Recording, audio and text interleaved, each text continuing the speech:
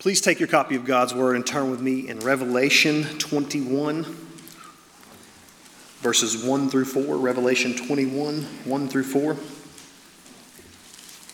When you found your place, please stand for the reading of God's Word and remain standing for a time of prayer following. Good morning.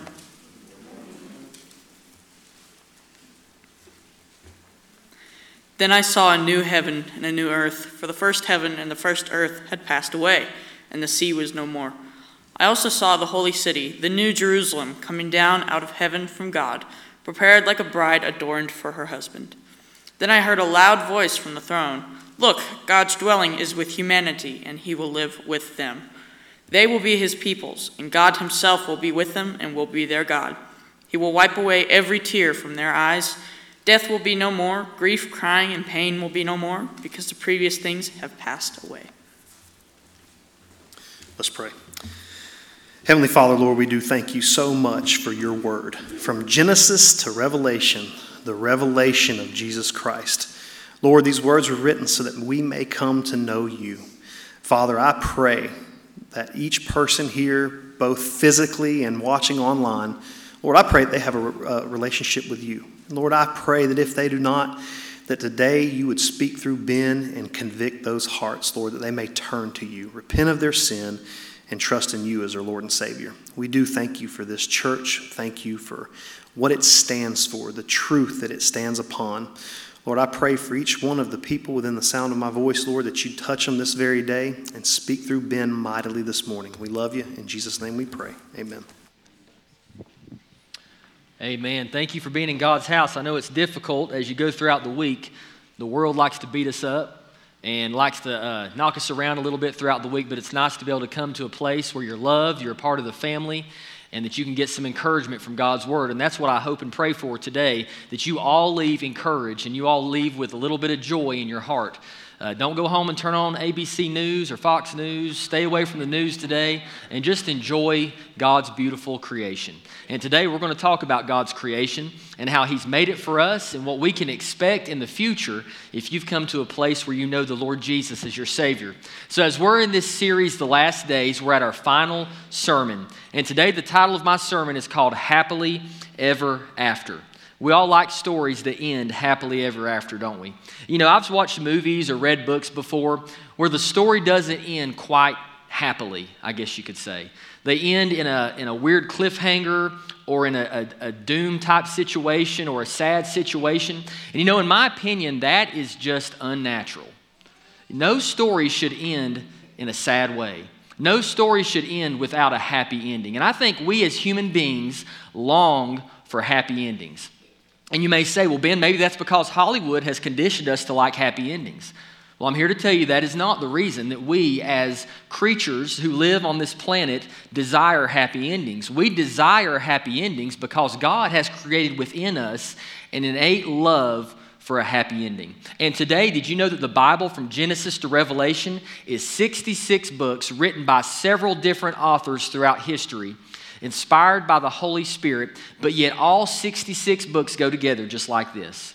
They've been written over a course of 2 to 3 millennium, but yet it's a cohesive and beautiful story from Genesis 1:1 to the very last chapter of Revelation. And I love how all this has worked out through our Bible study groups. We just got done with Revelation last week. We've gotten back into the beginning of Genesis 1 this morning. But you don't realize how much Genesis 1 has to do with Revelation 22 as we talk about the way this whole thing ends. And believe me, I believe that God wants you to hear this today for your encouragement. So as we talk today, we're going to talk about the new heaven and the new earth. So far, through our series, this first sermon in our series, we talked about the beginnings of sorrows, which we believe we are in now. As we start to see the world system and the spirit of the Antichrist begin to turn the people of this world more and more against the things of Jesus. You know, the Bible teaches us that in the last days, right will be wrong and wrong will be right. And we're starting to see that more and more now, where logic has gone out the door. Everyone is thinking illogically. Everyone has their own truth. It's relative truth, and everyone decides what's truth to them. But we understand from a Christian worldview that there is an objective truth, that there is a truth that never changes. And when we begin to play with and change the truth of God, the foundational truth of all creation, we start to see chaos. We start to see disorder. We start to see the devaluing of human life everywhere that we look. We start to see things like policies of euthanasia, where older people are kind of being hurried into their place of death. We start to see people who are obtaining physician-assisted suicide. We start to see that from the legalization, the court case Roe versus Wade, some 60,000 unborn children have been murdered and killed in our nation. And you start to say, Ben, why has our society stopped caring about human life? Why has human life become devalued to this place where everyone is out for their own, everyone is out for what they can get, and they're willing to run over anyone and everyone who gets in their way? It is simply this: it is the spirit of the Antichrist, the desire of humanity to be their own gods, and a rejection of the truth of God that is found in God's Word. So now we know we are in the beginnings of sorrows. Then our second sermon was about the rapture, about the time when the Lord Jesus will come back in the clouds and He will call all of those who know Him to heaven, both those who have died and gone on before and also those who are alive and remain. And then we understand that the rapture begins a 7-year tribulational period where the earth goes through a severe judgment of 7 years. At the end of that 7-year tribulation, we talked about the Battle of Armageddon, where all of the armies of the Antichrist come against unbelieving Israel. And then the Lord Jesus comes out on the cloud, followed by the saints, to destroy the wicked armies of the Antichrist.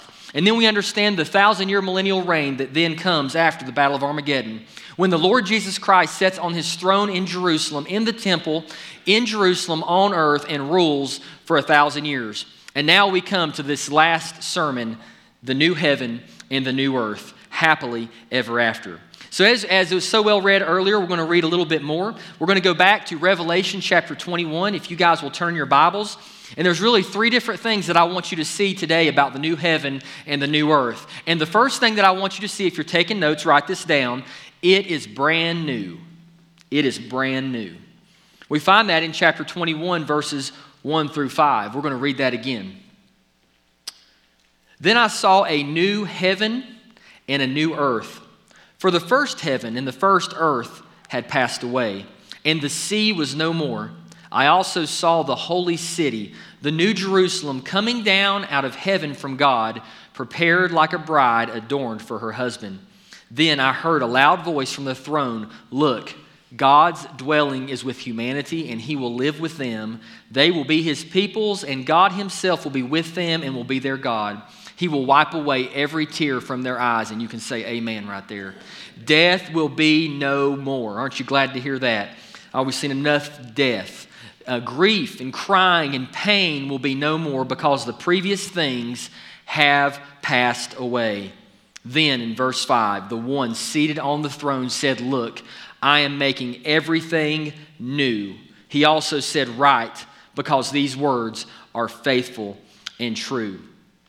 As we come to the end of the millennial reign, the 1,000-year reign of Christ on earth, we see that in Revelation chapter 20, verses 7 through 10, that Satan, the false prophet, and the beast are cast into the lake of fire forever and ever. That great enemy that always plagued God's children is finally thrown into the lake of fire. We also see that before the new heaven and the new earth began, there is what's known as the great white throne judgment.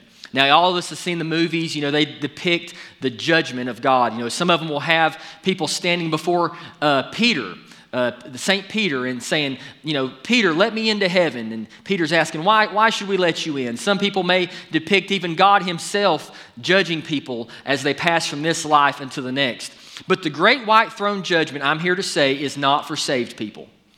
The great white throne judgment is for those who reject the Lord Jesus Christ as their Savior.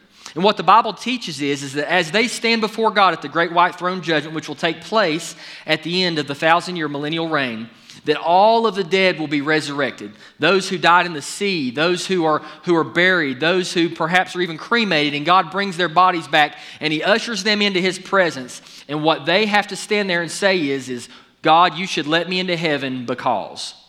And what God is going to do is He's going to stand there and He's going to listen to them. And then He's going to say, depart from me, I never knew you, you who work iniquity. And the reason is because of this. No matter how much good you do, you're still a sinner. No matter how much good I do, I'm still a sinner. The Bible teaches us in Romans chapter 3, verse 23, for all have sinned and fall short of the glory of God. If I were to ask each and one of you individually, have you ever sinned? And you told me, no, Ben, I'm perfect. You know what I'm going to call you? A liar. You're a liar. Even my children, the youngest of my children, defy us as parents. They defy what they're supposed to do. They go against it. You know why? Because humanity is ingrained with a sinful nature. You have that sinful nature living within you. You do what you know you're not supposed to do, and yet you don't do what you know you should do. And that's the way it is with humanity. And that's why we are fallen, and that's why we need a Savior. That's why when I stand before God one day, I'm going to say, Lord, let me in because of the blood of Jesus. Let me in because of your righteousness and your holiness, not because of mine. Let me in because there was a time and a place in my life where I said, yes, Jesus, you're Lord. Yes, Jesus, you are everything. Yes, Jesus, you died so that I could be saved. Forgive me. Let me in for that reason, Lord. And you know what He'll say? Come in and enjoy the treasures of heaven. Come on in, my child. Listen, we have a God who loves us so much that He wasn't willing to let us die in our sin. He wasn't willing to let us die in hopelessness. He wasn't willing to just say, you know what, I'm going to forsake them and I'm going to let them live in their sin. I'm just going to let them have it their way. He said, no, I'll send my precious Son, Jesus, to take a criminal's cross on His back, to be beaten, to be ridiculed, to be humiliated, to be beaten without even recognition so that they could be saved. See, what happened when Jesus hung on the cross was Jesus hung on the cross in my place. See, Ben was supposed to be on that cross. Ben was supposed to be beaten. Ben was supposed to be humiliated. Ben was supposed to be treated as though he was dirt and as though he was a criminal. But the God of heaven did not count it beneath Him, did not count it as though something that He was above, in order to willingly die in the place of someone like me and someone like you. Hey, listen, you go to these motivational speakers and they tell you about how good you are. We know the Bible doesn't tell us about how good we are. You know what the Bible's about? How good God is.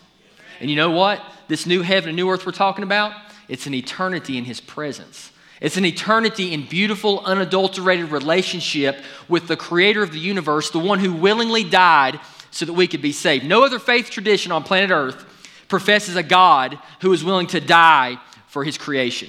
Not one. Not Islam, not Hinduism, not Wicca. No other faith tradition talks of a God like this, a God who is willing to pay the price for my sins. You know, one thing I think we could all probably agree on is that we like things that are brand new, don't we? I mean, no one can tell me that they don't like a shiny, brand new car. And you know, when you get in, the best thing about it is that new car smell. You know it?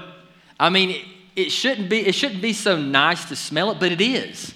You know, I'm sure it's just a combination of chemicals and leather and all this other stuff, but we love to smell that stuff. And I don't even know that it smells good. I think it's just because we know it's brand new and we like it.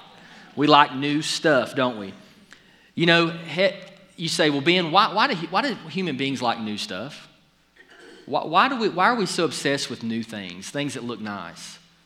Well, again, we have a common creator, a creator who has designed us to want to live in something new. A creator who has designed us to desire things that are new. You may say, well, Ben, why does heaven have to be new? Why is the earth going to be made new? What's wrong with it the way it is?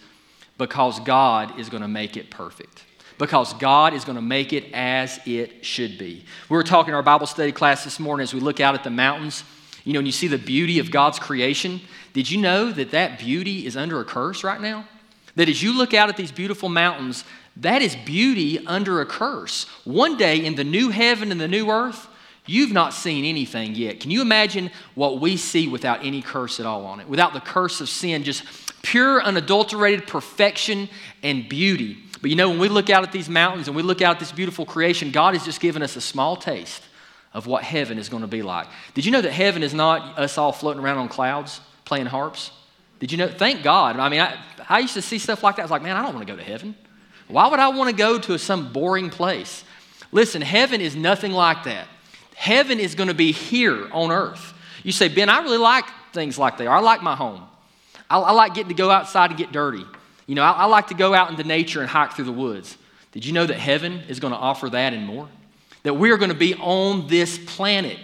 Do you realize that? You go outside and go and just grab a handful of dirt, and you hold that dirt in your hands. Did you know that's the same dirt that the new earth is going to be on? It's going to be here. So don't think that heaven is some far, far place, far, far away. The new heaven and the new earth will be right here where we are today. Now, when you think about how is God going to make this thing new? How is God going to take the earth that we have now and how is he going to make it what it's supposed to be, the way it was meant to be even back in the Garden of Eden? Well, if you look in 2 Peter chapter 3, verse 7, God gives us a glimpse of how he's going to achieve that goal. By the same word, verse 7 says, the present heavens and earth are stored up for fire, being kept for the day of judgment and destruction of the ungodly. We know that at the end of the millennial reign, there will be a massive army that will assemble, that Satan will lead against the people of God as Jesus is ruling on the throne in Jerusalem. And it says that God will destroy those armies at the end of the millennial reign. Now, I'm not talking about Armageddon. I'm talking about another war that will take place at the end of the millennial reign. And at the end of that judgment is when the earth will be purged by fire. There will be a great heat that consumes this planet and destroys everything on it. 2 Peter chapter 3, verses 10 through 13 say this, but the day of the Lord will come like a thief. On that day the heavens will pass away and with a loud noise. The elements will burn and be dissolved, and the earth and the works on it will be disclosed. Since all these things are to be dissolved in this way, it is clear what sort of people you should be in holy conduct and godliness, as you wait for the day of God and hasten his coming. Because of that day, the heavens will be dissolved with fire and the elements will melt with heat. But based on his promise, we wait for new heavens and a new earth where righteousness dwells. Amen. So the way that God is going to make this place new is he's going to consume it with fire. He's going to cleanse the surface of this planet, and he's going to build and create the new heaven and the new earth. Randy Alcorn, I don't know if any of you guys have read that book, Heaven, by Randy Alcorn, but I would certainly suggest that you read it. It is the most comprehensive, systematic study of heaven that I've ever seen. And as you know, heaven is probably talked about less in churches than hell. Actually, hell is mentioned more in the Bible than heaven, but it's so beautiful to see it from a biblical perspective. Randy Alcorn said this, if heaven is truly our home, we should expect it to have the qualities we associate with home.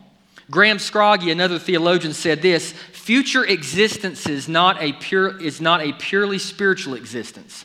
In other words, the existence that we'll have in heaven is not going to be purely spiritual because it demands a life in a body and in a material universe. You know, sometimes as Christians, we demean our bodies. We say, our body's cursed by sin. It's no good. I can't wait to get rid of this body and it's where my spirit can go to heaven. And yes, currently, those who have gone on before us who have died, yes, their body and their spirit are separated because Paul says to be absent from the body is to be present with the Lord. But we are not meant to exist eternally without a physical body. As the new earth is being mentioned, it talks about things that you can see, things that you can taste, things that you can touch, that you have to have a physical body for. See, Jesus Christ today is not a spirit floating around in heaven after he resurrected. Jesus has a physical body. You could walk up to Jesus right now as he is in heaven on his throne, and you could touch his physical body. The Bible teaches us that when Jesus rose from the dead and he was walking on earth for some 40 days, talking to his apostles, talking to his disciples, his mother, other people, it says that he would eat while he was with them. Listen, a ghost can't eat. A ghost doesn't have a stomach that can hold food. Jesus Christ bodily rose from the dead, and he has flesh and bones this very day. And one day when we rise from the dead at that great resurrection and our spirit is reunited with our body, guess what? We're going to have a physical body. We need a physical body in order to live on the new heaven and the new earth, a place where we can enjoy and we can love. See, we were created to live on this planet. Did you know that? We were created to be here forever. Adam and Eve created outside of sin, no sin. God created them beautifully and perfectly for the environment of this planet. And God's will is not for us to leave this planet. His will is not for us to spend eternity away from earth. His will is for us to live here forever with Him. That is the truth about the future heaven. It's time we start seeing heaven as the home that it is. It's time we start understanding and stop looking through the eyes of Hollywood and the eyes of people who just make up stuff. It's time that we start seeing heaven through the eyes of Scripture, because I believe when we do, we'll actually start looking forward to it.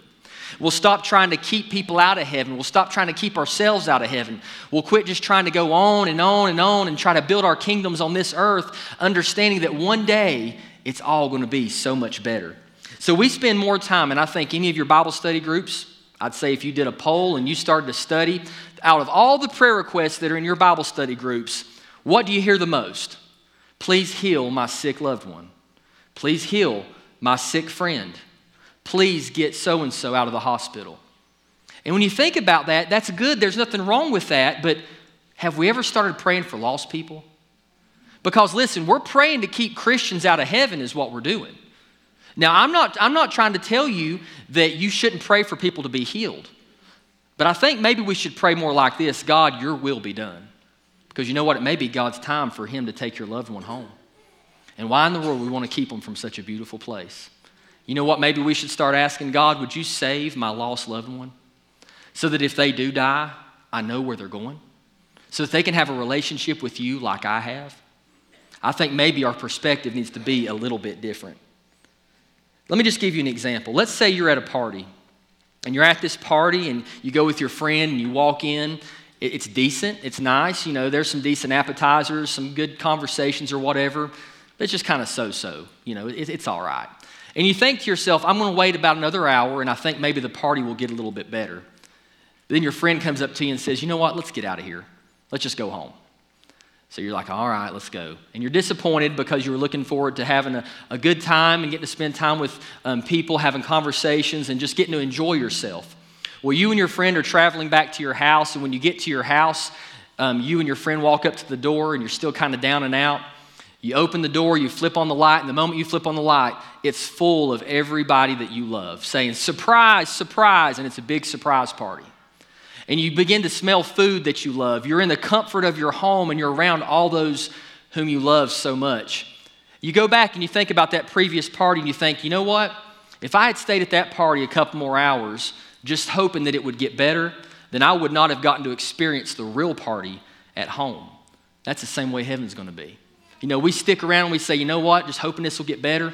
I'm hoping I can add another 20 grand to my 401k. I'm hoping that, you know, maybe I can buy that next new truck that I've been wanting. Maybe I can, you know, get that house at the lake, and maybe I can just make this life a little bit better. But we fail to remember that this is not the real party.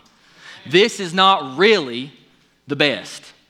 God has the best for us. And that's going to be in the new heaven and the new earth. You know, and this whole thing about COVID has just completely destroyed our society. And it's just been such an unfortunate event as the people who have died from COVID, and we mourn that loss, and then also the different things that are coming against us where, you know, we've lost a lot of our freedoms, and there's just been so much fear, and it's just been so much so many unknowns, I guess you could say. And as we think through that, we begin to think, well, when's it going to get better? When's this thing going to go away? And I'm here to tell you that it may not. I'm here to tell you that don't put your hope in this life getting better, because we have something far better waiting for us, that new heaven and that new earth. You know what? One day when I've been in heaven for about 10,000 years, and, you know, I start thinking about my life that I spent on a sin-cursed earth, I'm going to realize just how short and how little that was in comparison to all of eternity. Hey, we got something to be happy about today. You said, Ben, I don't want to leave my Ford truck. I love my truck, and they may not have Ford trucks in heaven, Ben. Listen, I promise you, you ain't going to care one thing about that Ford truck up in glory, because you're going to have the Lord Jesus Christ that you can go and talk to. Hey, you know what? I believe you're going to get to still go in the woods. You may not get to hunt, but maybe the Lord will let you shoot some stuff, okay? But listen, I promise you, it's going to be good. Everything you enjoy about this earth, listen, I believe that it's going to be there, and even more so when we go to heaven. So let's not try to prolong this party and put off the real party.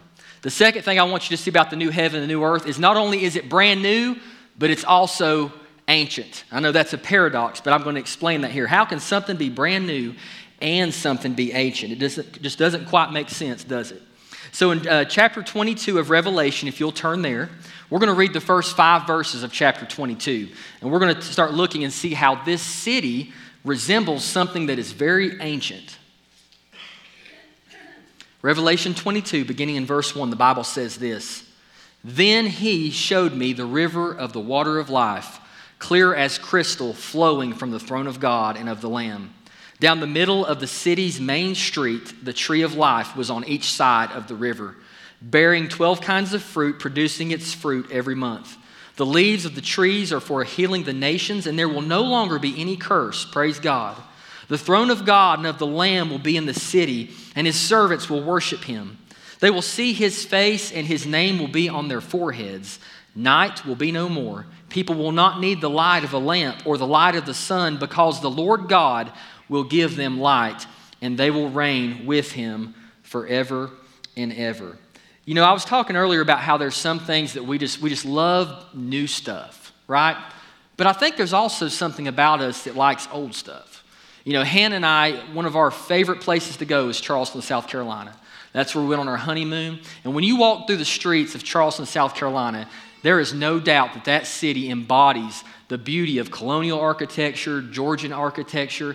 It's just an absolute beauty. It's just something so different, almost as though it takes you back in time to a different culture, to a different place. And there's something about that we love. There's something about that just kind of gives us a nostalgia that we can't explain. Well, did you know that heaven is also going to have the qualities of something that was long ago, that existed a long time ago?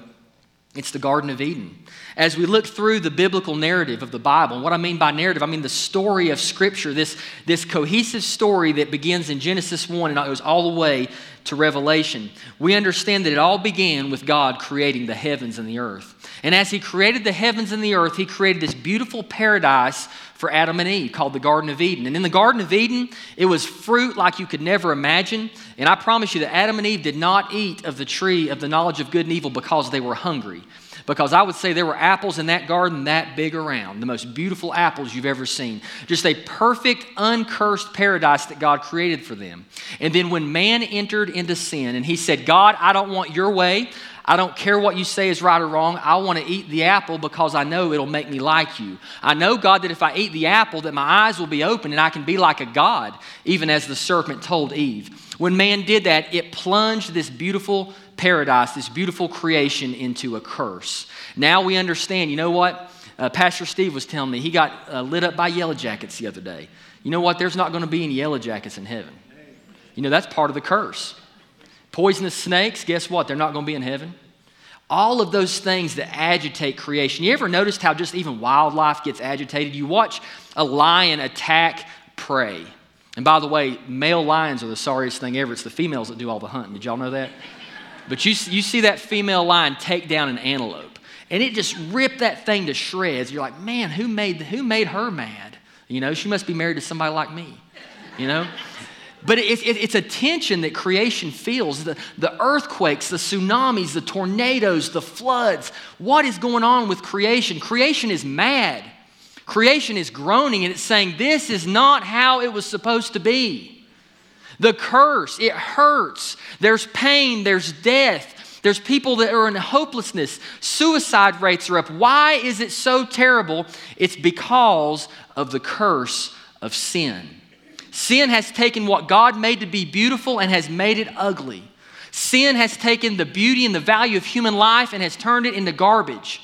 And listen, the new heaven and the new earth is not just God showing off, but it's God turning things back to the way they originally intended to be. And as we look at that and as we think about that, we see that in the new heaven there is going to be a river of the water of life. Did you know in Genesis chapter 2, verse 10, when the Bible talks about the Garden of Eden, it says, a river went out from Eden to water the garden. From there it divided and became the source of 4 rivers. Hey, in the new heaven and new earth, the river is going to be coming from the throne of God. In the Garden of Eden, it came from the garden, but in the new heaven and new earth, it'll be coming from his throne. Also, we see there is a tree of life also in the new heaven. Remember the tree of life in the garden? In Genesis chapter 2, verse 9, the Bible says this, the Lord God caused to grow out of the ground every tree pleasing in appearance and good for food, including the tree of life in the middle of the garden, as well as the tree of the knowledge of good and evil. Hey, starting to see some familiar things here. Hey, not only is the new heaven, the new earth new, but it's also ancient. We also see there that there will be no more curse. We see that in verse 3 of chapter 22 in Revelation. There will be no more curse in the new heaven. Genesis chapter 3 verses 14 through 19 say this, so the Lord God said to the serpent, because you have done this, you are cursed more than any livestock and more than any wild animal. You will move on your belly and eat dust all the days of your life. I will put hostility between you and the woman, and between your offspring and her offspring. He will strike your head and you will strike his heel. He said to the woman, I will intensify your labor pains. You will bear children with painful effort. Your desire will be for your husband, yet he will rule over you. And he said to the man, because you listened to your wife and ate from the tree about which I commanded you, do not eat from it.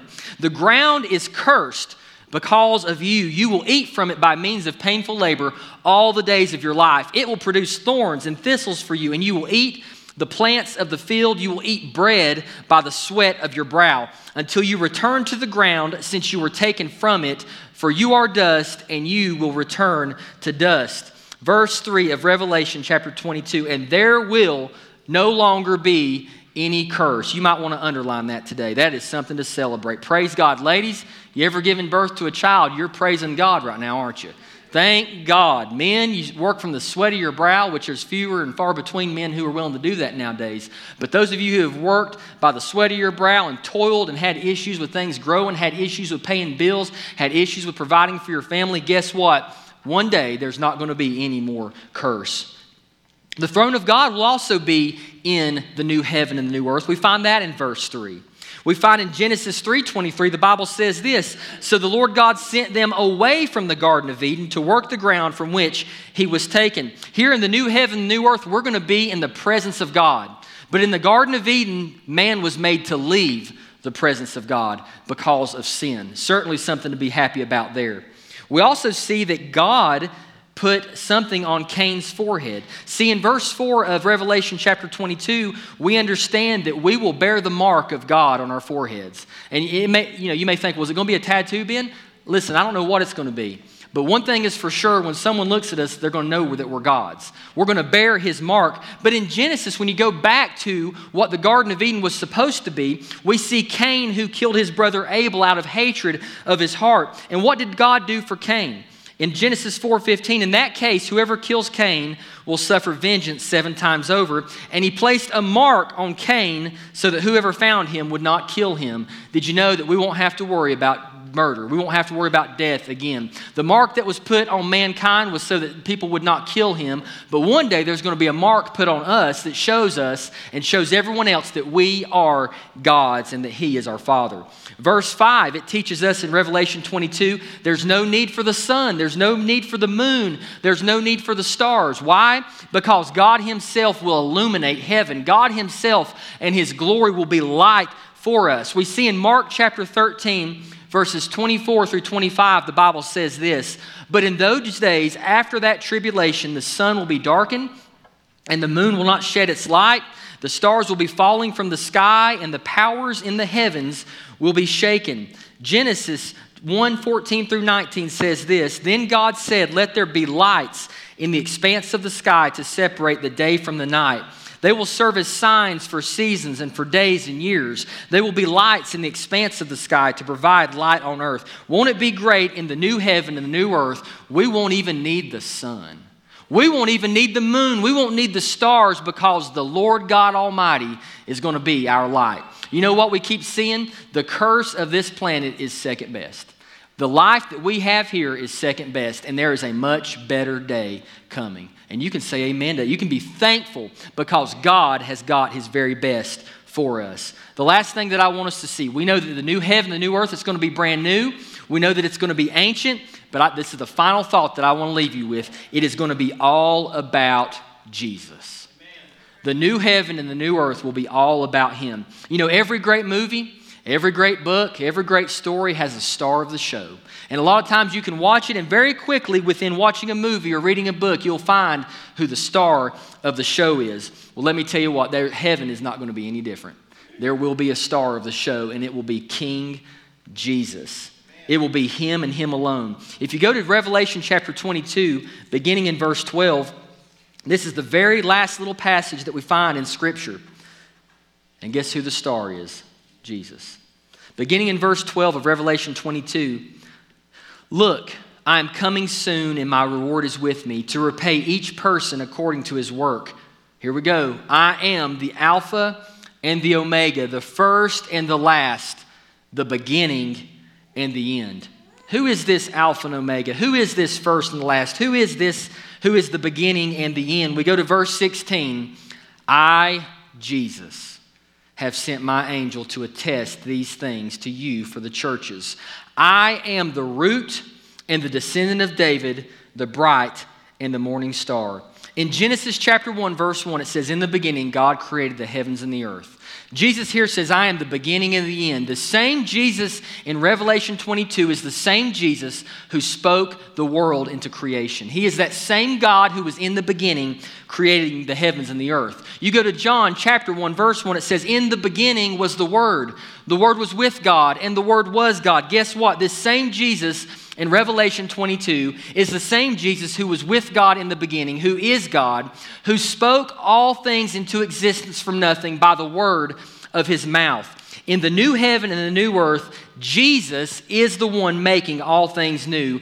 And we see that in Revelation 21:5 when it says, then the one seated on the throne said, look, I am making everything new. He also said, write, because these words are faithful and true. The end of the story, the end of the biblical narrative is a happy ending because God makes all things new. And aren't you glad that he doesn't just make the earth new, but he makes us new?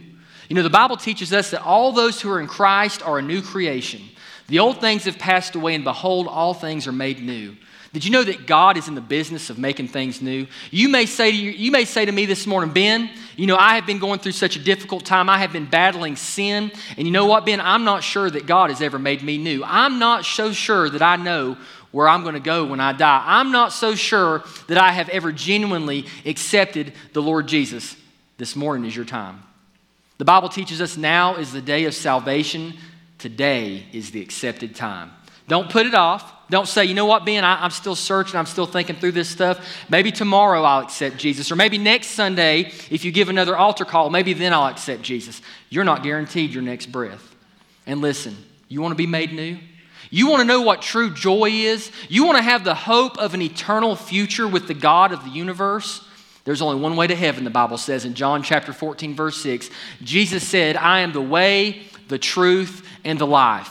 No man comes unto the Father except by me. There's one way to heaven this morning. It's by the blood of Jesus, by the price that he paid for you on the cross. And when you say, Lord, I know I'm a sinner, I know I need forgiveness, and I know that you died for me and you rose again, will you save me, Jesus? The Bible teaches us that if you confess with your mouth that Jesus is Lord, believe in your heart that God has raised him from the dead, you shall be saved. It's that simple. It's not based upon how often you go to church. It's not based upon how good you are. It's not based upon how you were raised. It's not based upon how much money you give to charities. Listen, you get to heaven based upon the righteousness of the Lord Jesus Christ. And last time I checked, that's a pretty good deal. Amen. So today, as we bow our heads, close your eyes, we're going to go into a time of reflection.